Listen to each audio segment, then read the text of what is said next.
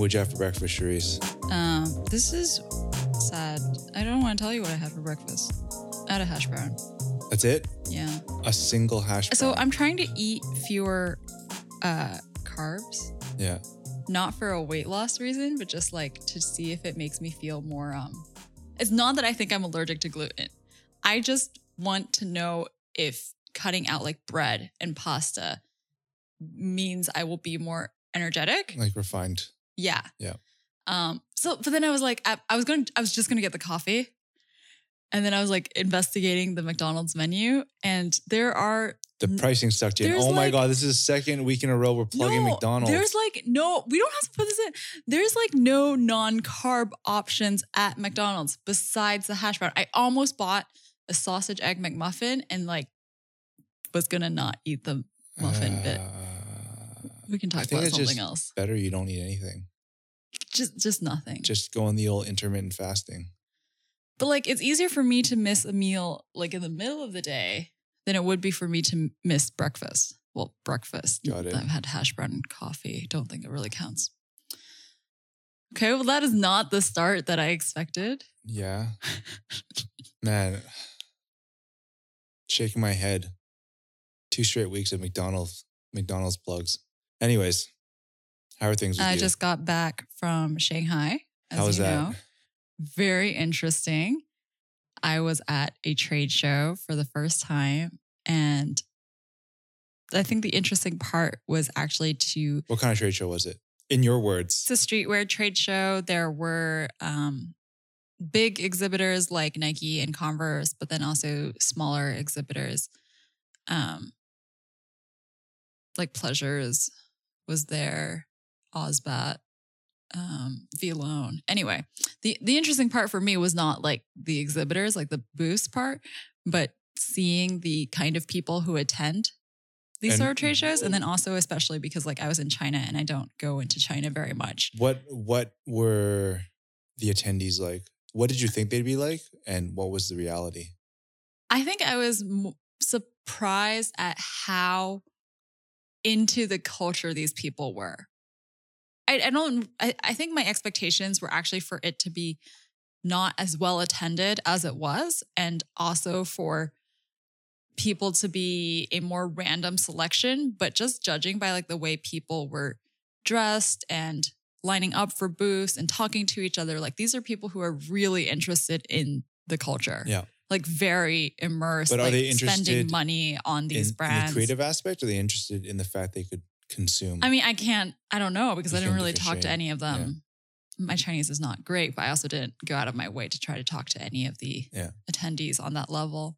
Yeah. I'm sure there are both. Like, I'm sure there's a large portion of people who are there just to consume. There's a portion of people there just like for flossing, like showing off their fit. Of course. But I do hope that there is like also a select group that are there because they're, interested in creators like around the world. And this is an opportunity that maybe they don't get a lot of. Yeah. I mean, everything's so fresh there, right? Everyone's waiting for opportunities to be part of something they're at least mildly interested in, right? Yeah. At the very, very minimal tip. Yeah. Yeah. Actually, this kind of ties into a piece of news you've been talking about. One thing, obviously, the big news out of, I guess, fashion is Supreme's alleged valuation at $1 billion. I think that's really interesting because, to be honest, to be a streetwear / t-shirt company, to attain that level of success without opening a major market or a major region, I mean, Japan is Japan, but like, man, no China, no South Korea, no Southeast Asia. That's like crazy. Yeah. Well, not officially, but obviously it's spread globally without them. But this opened up an interesting series of topics where Kazim on the Make and Slack community asked a question for Thursday. I can't say with 100% certainty that it pertains to Supreme, but it just seemed like I'm making a logical conclusion. But he is asking, how do brands maintain commerciality and coolness? How do they balance the two? Yeah, how do they things? balance the two? And I thought it was really interesting because one thing I've started to realize more and more is what's perceived to be cool is very much driven by regional context. Like what the Western world deems to be cool is very much different than what the Eastern world deems as cool.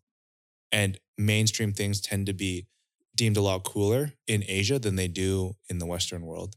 So by virtue of everyone being onto something, that's not necessarily a bad thing. It's like almost a sense of validation. If it hasn't reached a sense of mainstream adoption, then it's almost not worth necessarily caring about. And I mean, it ties into a lot of things. Like celebrity culture is rampant, but I would say celebrity culture in Asia is arguably stronger than it is in the Western world. Just thinking about my recent experience in China and Supreme's influence there, I do think that it is still more cool in China because they haven't had the means to adopt it as early just because of like the economic situation in China, right? Like there is increasing amounts of, you said this, like disposable income with young people, which is why it's still cool because like their ability to acquire it is more new. Yeah. Right. Well, but I think there's also an underlying factor that pertains to the notion of conspicuous consumption. I mean, I know you're generalizing in a way and you're aware of that, but when I was in Shanghai, we also went to this really small event at this non-chain streetwear store in a pretty like low-key neighborhood, like not near Nike Lab, like not near other big retailers. And it was for this new brand launch that was like just made a couple months ago. And there were people queuing up already for that. Like not like a big line, but there is a sector of youth in China that are really aware that, oh, the cool thing is actually the thing that's like unfound yet, like undiscovered. Yeah. I think it's generally a multi-phase approach.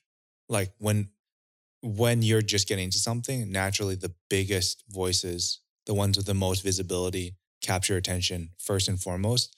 And then as you start to become a little bit more accustomed, you understand the nuances, and then the community develops. I think that maybe is like the evolution that tips into your point. Yeah. Well, I was also in Shanghai, which is like probably the hub in China, right? Yeah, like they're going to be first. Yeah. Kudos to Supreme. I think they've done a lot of really interesting things. I had a pretty long reply in the Macon Slack channel thread. Yeah, so. You dragged me into the water. Yeah, pretty much. You didn't reply though. Not yet. That's fine. Not yet. This is like 6 hours ago. Give me some time.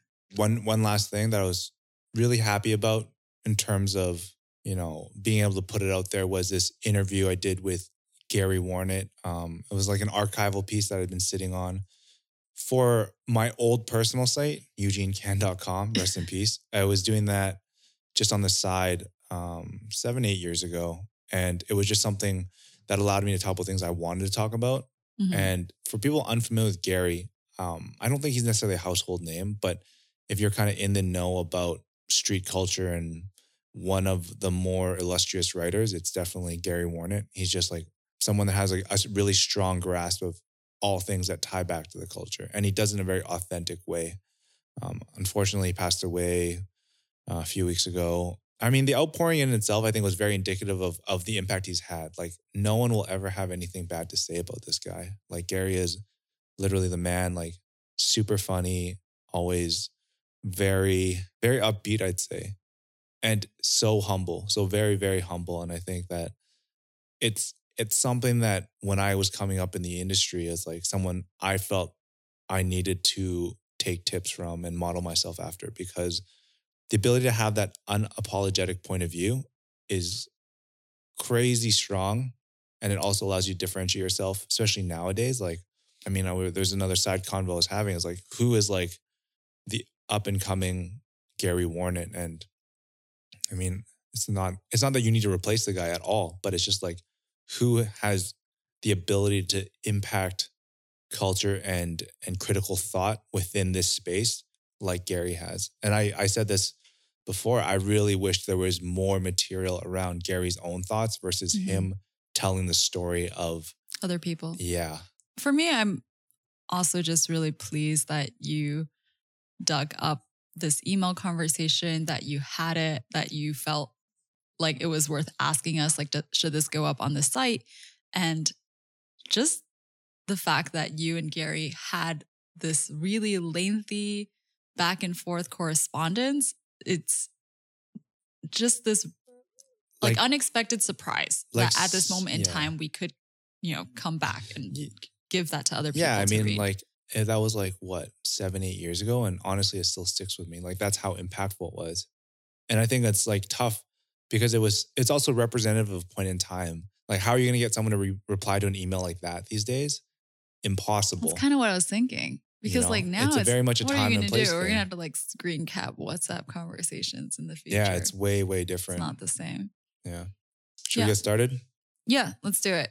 So what do you want to talk about today? My topic is, should we consider how brands interact with our geotagged public spaces for things such as AR, augmented reality? And this question comes up because of a recent project.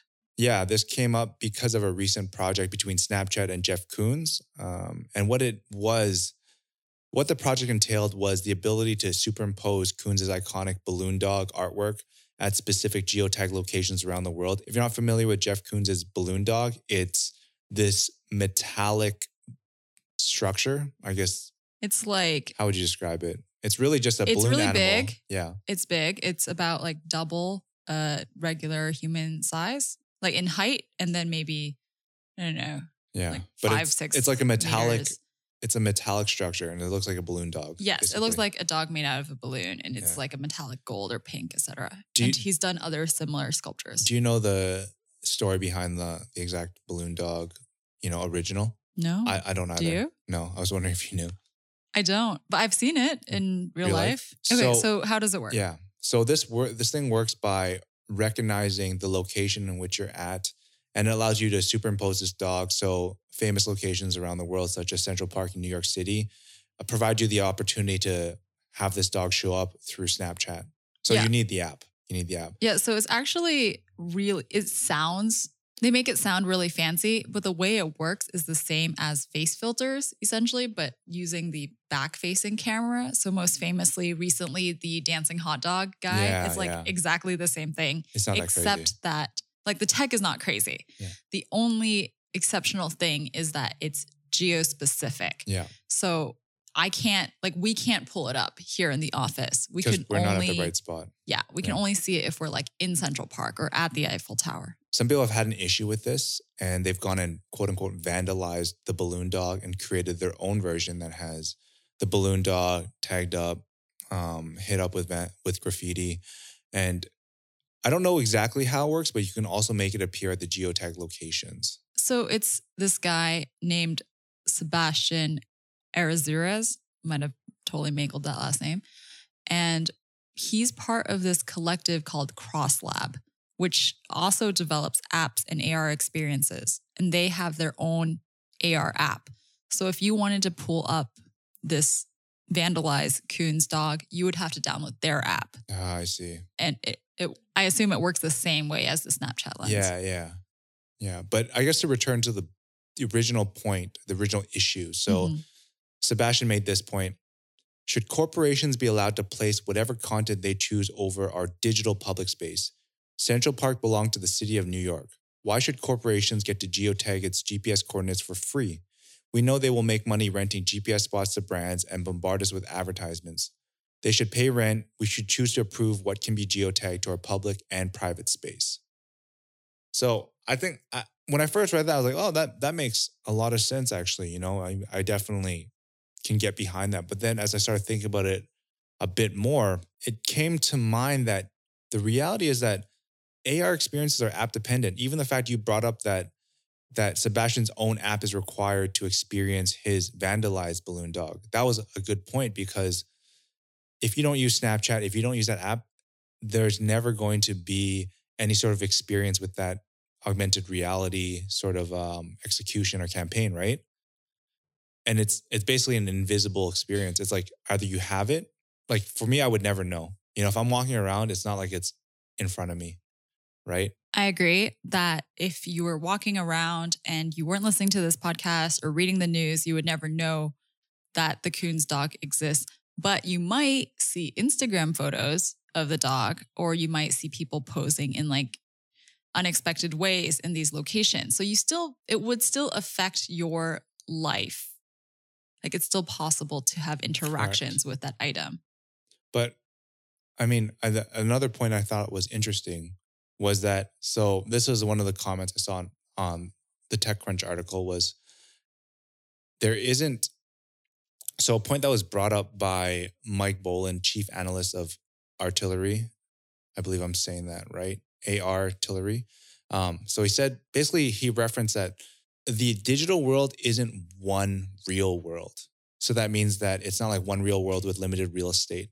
When you're in an app, it's like, there could be 100 apps that all do AR and they're all individual worlds. So that makes it very difficult for you to generally claim any one of those. And I'm starting to think that that's probably the better way of looking at it. And I also wonder if there's a way to actually enforce this. You know what I mean? Like to your point about, I could share an image of the Koons balloon dog, but how is that any different than me adding a sticker to a photo? Right. I agree as well with this commenter on the fact that there are many digital worlds and that there's not one digital world. But I was trying to get into the mind of this artist, Sebastian, and maybe he's just really forward thinking and he's thinking about a dystopic future ahead of us where we are somehow forced to participate in one digital world. Yeah. Like, I know we're conjecturing about the future, but I was trying to think about it in a realistic sense. And I was thinking about what if in a couple of years, there's some aspect of AR that's really commonly used. Like for some reason, instead of Google searching on your phone, it's like Google AR searching. Do you know what I mean? Like you can opt in or out, but it's something that's much more commonly used. And then that being co-opted by companies would be more concerning, but there's still nothing we can do because it's a private company. Exactly. I think that's the exact point right there. As a private company, what can you really do? It's like no one's forcing you to use the app. And especially in a position like Snapchat, that's how they're going to make money, right? Getting branded partnerships like this. It's not you necessarily going and buying filters individually, which they used to do, right? It's like, how do I get a brand on board and charge them XYZ number of dollars? Which I think does raise a good point. Like you're kind of monetizing someone else's space in a more innovative fashion. Actually, do you remember when Pokemon Go was really popular? Yeah. And Pokemon Go is also geo-specific. Like there were stops at specific places and that affected the non-AR world in real ways, right? Like you'd have tons of people at parks. Yeah, those places were more heavily trafficked. Maybe certain cafes were more, sponsored. So there are potentials for link ups, like how it could affect our world. But I don't know what that means for like regulation. I guess an issue that could arise is if you are inherently influencing or taxing a certain public space, like in the sense of Pokemon Go, right? If you all of a sudden brought, 100,000 people to Central Park, you've all of a sudden introduced a greater usage and everyone else's opportunity suffers because of that. Or it could be more intrusive in a way that we haven't seen yet. Like, let's say for some reason, there's an AR incentive to be at a roundabout or like at a major street crossing. And that would cause real issues, right? With like actual traffic. Actually, honestly, as I think about this more, it raises some, now I actually am starting to come around more to Sebastian's point, because if you're an artist, right? A big artist is a big artist, but as a small artist, the likelihood of you being in Central Park is virtually nil. Mm-hmm. But if you were to design your own experience, whether it's real or not, it almost doesn't matter anymore, right? Like people consume things digitally. Like the offline experience is still important, but it's not the most critical thing. Mm-hmm. So what that means is, I could see like in the eyes of a Jeff Koons, this guy's a multimillionaire, whatever, super successful artist. And he's getting this exposure for free by placing it in a highly trafficked, iconic place. But on the flip side, what if let's say you, Charisse, did like, a sculpture and you had the opportunity to do it. Yeah. And all of a sudden, like you would never have the ability to have, your piece shown in whatever. Yeah. Like, let's even use a museum. Like let's say you illustrated something, you could go to the MoMA and like there's a special place where you could have your piece in the MoMA. Yeah. It's not reality per se. Yeah. I don't know. Like it's interesting. I actually don't know if there's a clear-cut answer. I'm starting to like really come around to like the different ways this could Play out. manifest itself, right? Yeah. There's actually one thing that about the Jeff Koons Snapchat project that's really interesting to me in a positive way, because large art installations aren't easy to make, aren't easy to get. Also, especially here in Hong Kong, like I feel like we don't get a lot of good year-round exhibitions or like traveling artists. And right now, there's this fair going on called Frieze. Have you heard of this? Frieze. Yeah. In London and New York. And I really miss attending art shows like that. So if Frieze did some kind of AR app where you could have that experience in Hong Kong, like let's say it was still tied to a location, like you had to go to a convention center, I would probably pay money for that to have that experience because I can't travel there to see it. And that was like, I know that like this is not Sebastian's point, like his is actually the other way around, but I'm really interested in seeing more projects that are like this for that positive reason. On the spectrum, it could be a lot worse because this is in fact art. Yeah. But it could be also a lot worse. It'd be, I don't know. It's like, it's weird because as a consumer, you're the one who puts value on it. If let's say like, there's Rucker Park in New York, which is like a famous place to play basketball. If there was an AR of a massive new Nike shoe, like, would I find that intrusive, or would I be like, yo, that's really cool. This is like the size of a half court. It's kind of, I don't know. It's like, I at first I wanted to go in and be really dismissive, but now I'm kind of warming up to the idea of creating experiences and maybe warming up to the idea that the best experiences aren't always physical experiences because there's physical limitations at hand. I think the main argument still is that there are many digital worlds and the opt-in, opt-out is very clear for these digital worlds. Yeah. Whereas actual real life advertising, I can't even opt out. Yeah, it's there. Either you can look away, but that is... I was actually thinking about how if AR becomes increasingly adopted, like we're all wearing AR glasses sometime in the future, you could pay money for an AR application that blacked out real advertising. Yeah. And that would be pretty real cool. World ad blocker. Yes. Yeah. The general consensus between you and I is like there is no real conclusion, right? I think we're still trying to wrap our heads around it. If there's any points that we missed, I would love to hear other people's input or how they just generally feel about how AR could become an increasingly big part of their lives and whether they're okay with it, whether they believe that, hey, you know what, digital worlds are digital worlds. I can easily opt in and out. One more thing to tack on is just that this conversation is definitely ongoing. And that's why we haven't got a solid answer right now, because I'm sure there will be more and more examples that come up. Sounds good.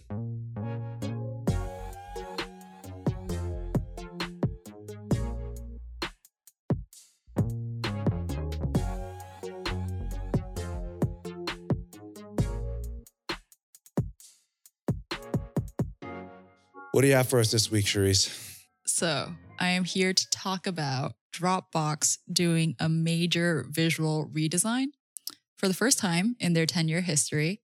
And they have positioned it as an evolution of the Dropbox brand.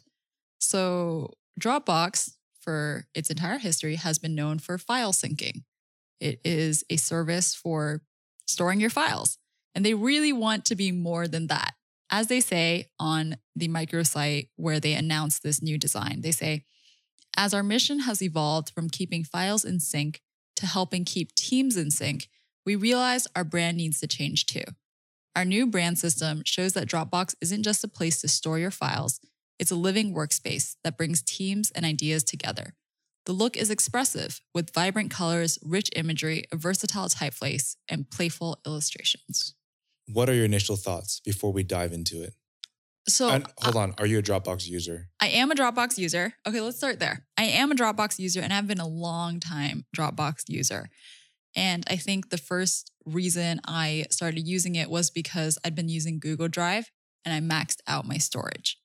So that's really my main reason I like Dropbox for jumping over. I've always liked it, but when we moved over, like we had a friend at a different service just offer us unlimited seats pretty much. And we just, I mean, as a startup, you were just kind of like clawing at whatever you could get.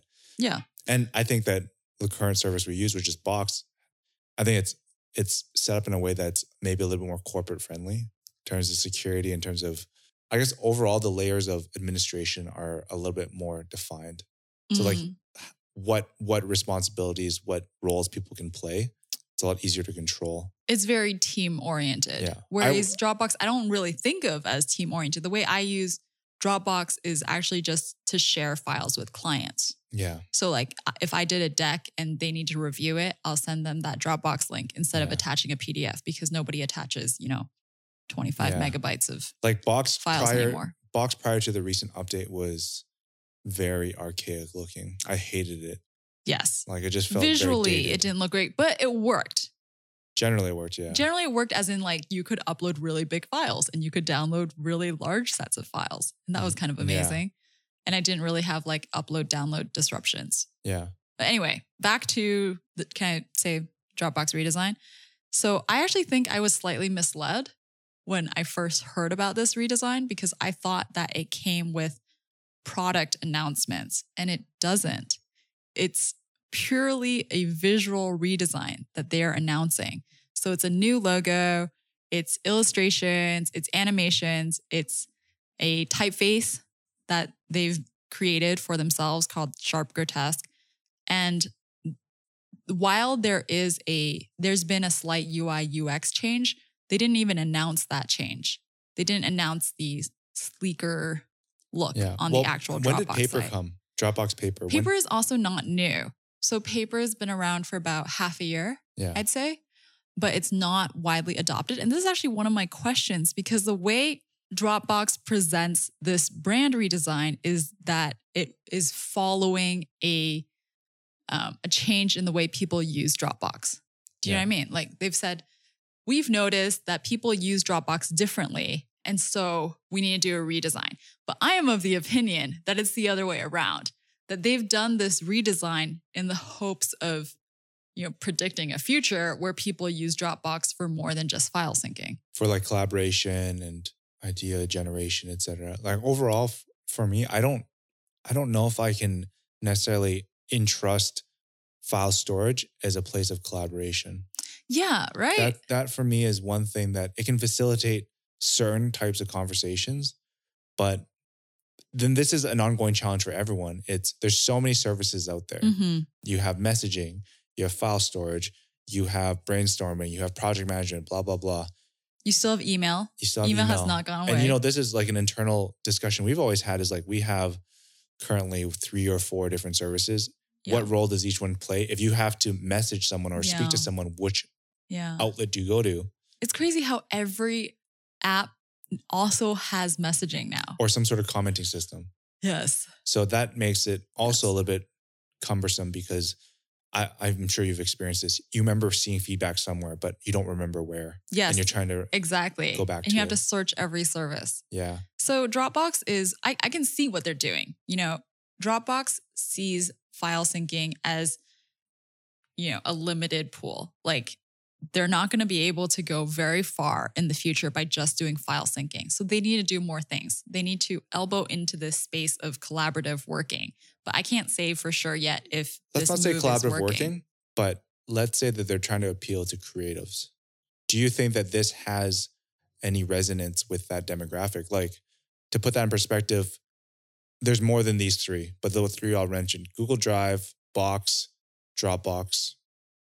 Do you think there's... I also have written down BaiduPan, iCloud, and WeTransfer. Sure, whatever those are, right? Do you think each of them individually have a claim as to who their target demographic is? Like, I think Dropbox, by virtue of doing this, at least they're claiming and carving out one part of this space that requires, obviously, storage, but also is a little bit more creatively inclined. So I think that's what they're trying to do. Like they're trying to differentiate themselves by adding branding and a strong visual identity.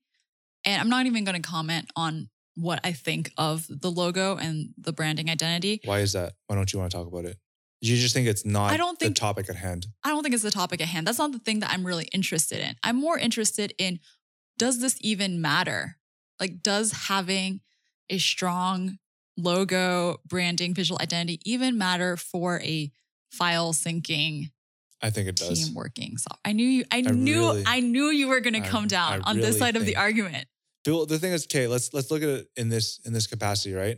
I don't know if this is the right way. It's weird how we keep coming back to this conversation because I know where this goes. This is about branding again. Like it's about branding and product. Why do we? But okay, sorry. If we're gonna look at this topic, right? Like if you look at all the different blogging platforms, let's say Tumblr, WordPress, Medium, do you see Dropbox identifying with any particular blogging platform, just in terms of comparison? Because I think if you can, then that already is a benefit on their side. Between Medium, WordPress, Tumblr, et cetera, do you see them as being separate entities with different demographics? And if you can, that is a validation that Dropbox can claim a slice of a particular demographic, being more creatively minded people. I feel like you want me to say Medium. But I'm just saying, as long as you can see it, because if you can see it, that means there's a demographic that exists that they could potentially target. I don't think so. Well, okay. So there's an existing segment of Twitter that's Design Twitter.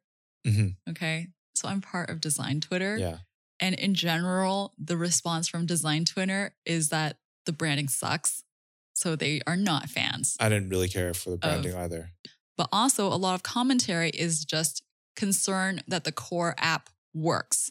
And there's a lot of commentary from these creatives, from these designers that I think are the audience Dropbox imagines, where they're saying, we just want this app to work really well for file syncing. And if you abandon file syncing, we will be very upset. Yeah. Like there's been comments like, I hope this doesn't mean you're going to like distract from product changes and product updates. Yeah. Because that's what they want. Right. Because that's what they want. And that's my argument is that like, maybe I'm not saying that this is necessarily a bad move, but I actually think that the audience ultimately cares about the function. I'm going to say this about the functionality of the tool and it working really well and upgrading in ways that are related to the functions. Yeah. As opposed to upgrading in terms of its logo and the colors. But would you also say it's because Dropbox foundationally was not in a bad place? Like everything about the branding was fine. Yeah, I think it was fine. I don't think there was anything particularly wrong. I do have a little bit of contextual trade news for you. Before you jump Dropbox. to that, I do have a question. Knowing that file storage is almost like a winner takes all type thing, because in general, I don't think that many people have multiple file storage services. I think people do. You think so? I myself have, let's see. How many do you pay for?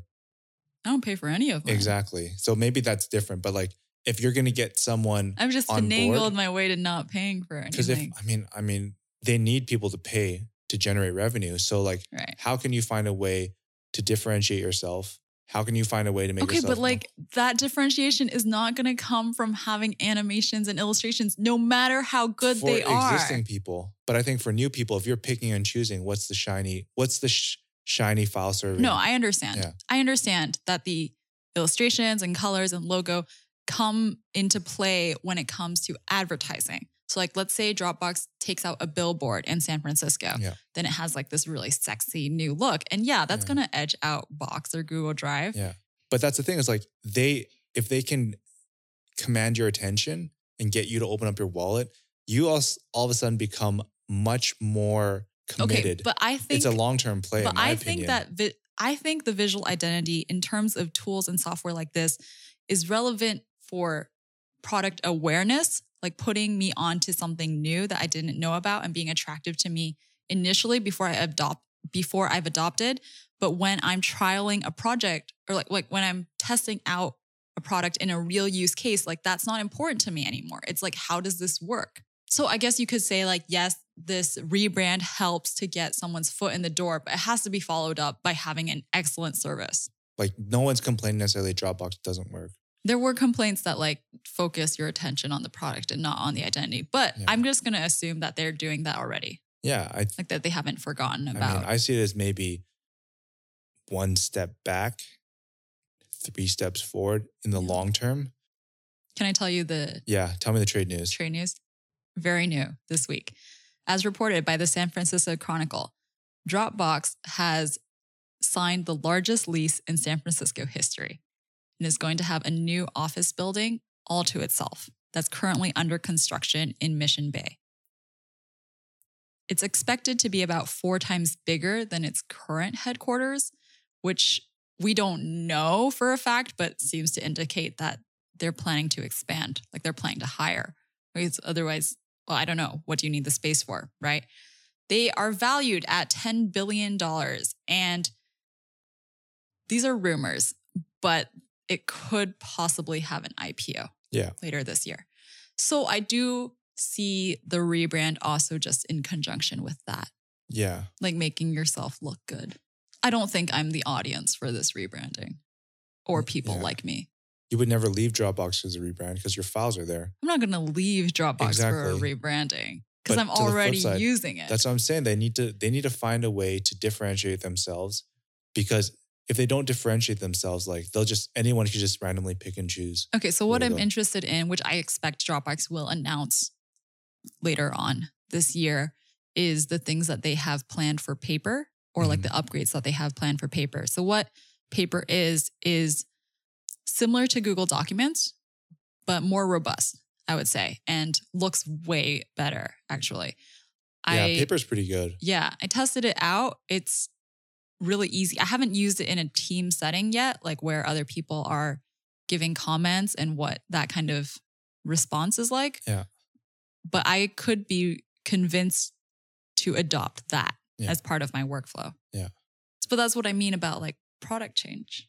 It is a bit annoying to work out of the Google Office suite, like the Word documents, the spreadsheets, and then have to revert to another system. Yeah. Box or Dropbox. We felt that same pain. Yeah. I think my biggest issue is like, how do I quickly share something with someone based on credentials? Like not everything we do is confidential, and like just make it very easy for me to work with you on a document without login, without any of that stuff. Yeah. And we don't really have that for Box. Not really. I know Alex uses Paper sometimes. Yeah. But that's probably the only use case. For sharing documents, I always use Google Docs and also for spreadsheets. So what would work well for us actually is for Box to have those kinds of abilities. Because like we're not going to move to Dropbox, right? Like even after this entire discussion, we are so committed in terms of files. Like even if you don't think about your connection, just the hassle of like trying to migrate is... It's actually not that hard. Because there is a service that I used prior that allowed us to migrate everything from Google Drive to Box. Okay. And it was not that so cheap. Hypothetically, if Dropbox had file sharing that was as good as Google and the pricing was competitive enough for Box, you would reconsider a migration. Yeah, I mean, having used this service, like it's what, $40, $50 per month. And it basically what it does is it ensures, like, let's say I have iCloud. I don't know if it supports iCloud. Let's say you have Google Drive, you have Box, you have Dropbox.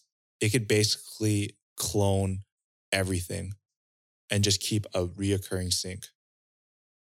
So what I would do is like I'd probably subscribe for a month, run it, and then just unsubscribe. There was one more thing that I wanted to talk about, which was about workflow. And one thing the Dropbox Design microsite says is they identify these problems that exist in our modern way of working. Okay. And the problem that they suggest is that the way we work, saps our energy. We're overwhelmed and distracted. There's so many inboxes and devices and tools. Okay. Do you agree with that problem? Totally. do you think that software is the solution? I think if things weren't so closed, like closed systems, and we just could aggregate all services, I think it would go a long ways in terms of cleaning up the experience. You know, imagine you had one feed for all your services. I'm trying to think if it exists, but if you had Facebook, Twitter, chat, Box notifications, Dropbox notifications, Todoist, everything consolidated into one place, would it make your life easier? See, I wonder about that, but I also think that Dropbox and other services that suggest my service is the solution to this problem is wrong in a kind of fundamental way, because I think part of the solution is developing working habits as a person. Mm-hmm. And obviously it's like not in the interest of Dropbox or Todoist or whoever to say like, oh, maybe you just need to get your own stuff together and figure out how you work best. Because they want to be like, oh, this service, just adopting this service is going to solve your problems. But I think a large part of it is figuring out how you as a person work and then setting up your own structures and habits. I don't think people are like that. I don't think the average person is like that. That's one thing that just like kind of rubs me the wrong way. And while I understand like Dropbox is not the only entity saying this, like I feel like people don't say enough that maybe what is necessary is not adopting a new service, but looking at yourself and doing a self-examination. Yeah. I wish you guys could see Charisse willing her way with her hands with those last points. Yeah. Let's cap it off for the week. Yep. Good place to end things. I had a really heavy dinner last night and I feel like super sluggish. I really thought you were about to tell me that you had to run to the bathroom. No. Okay.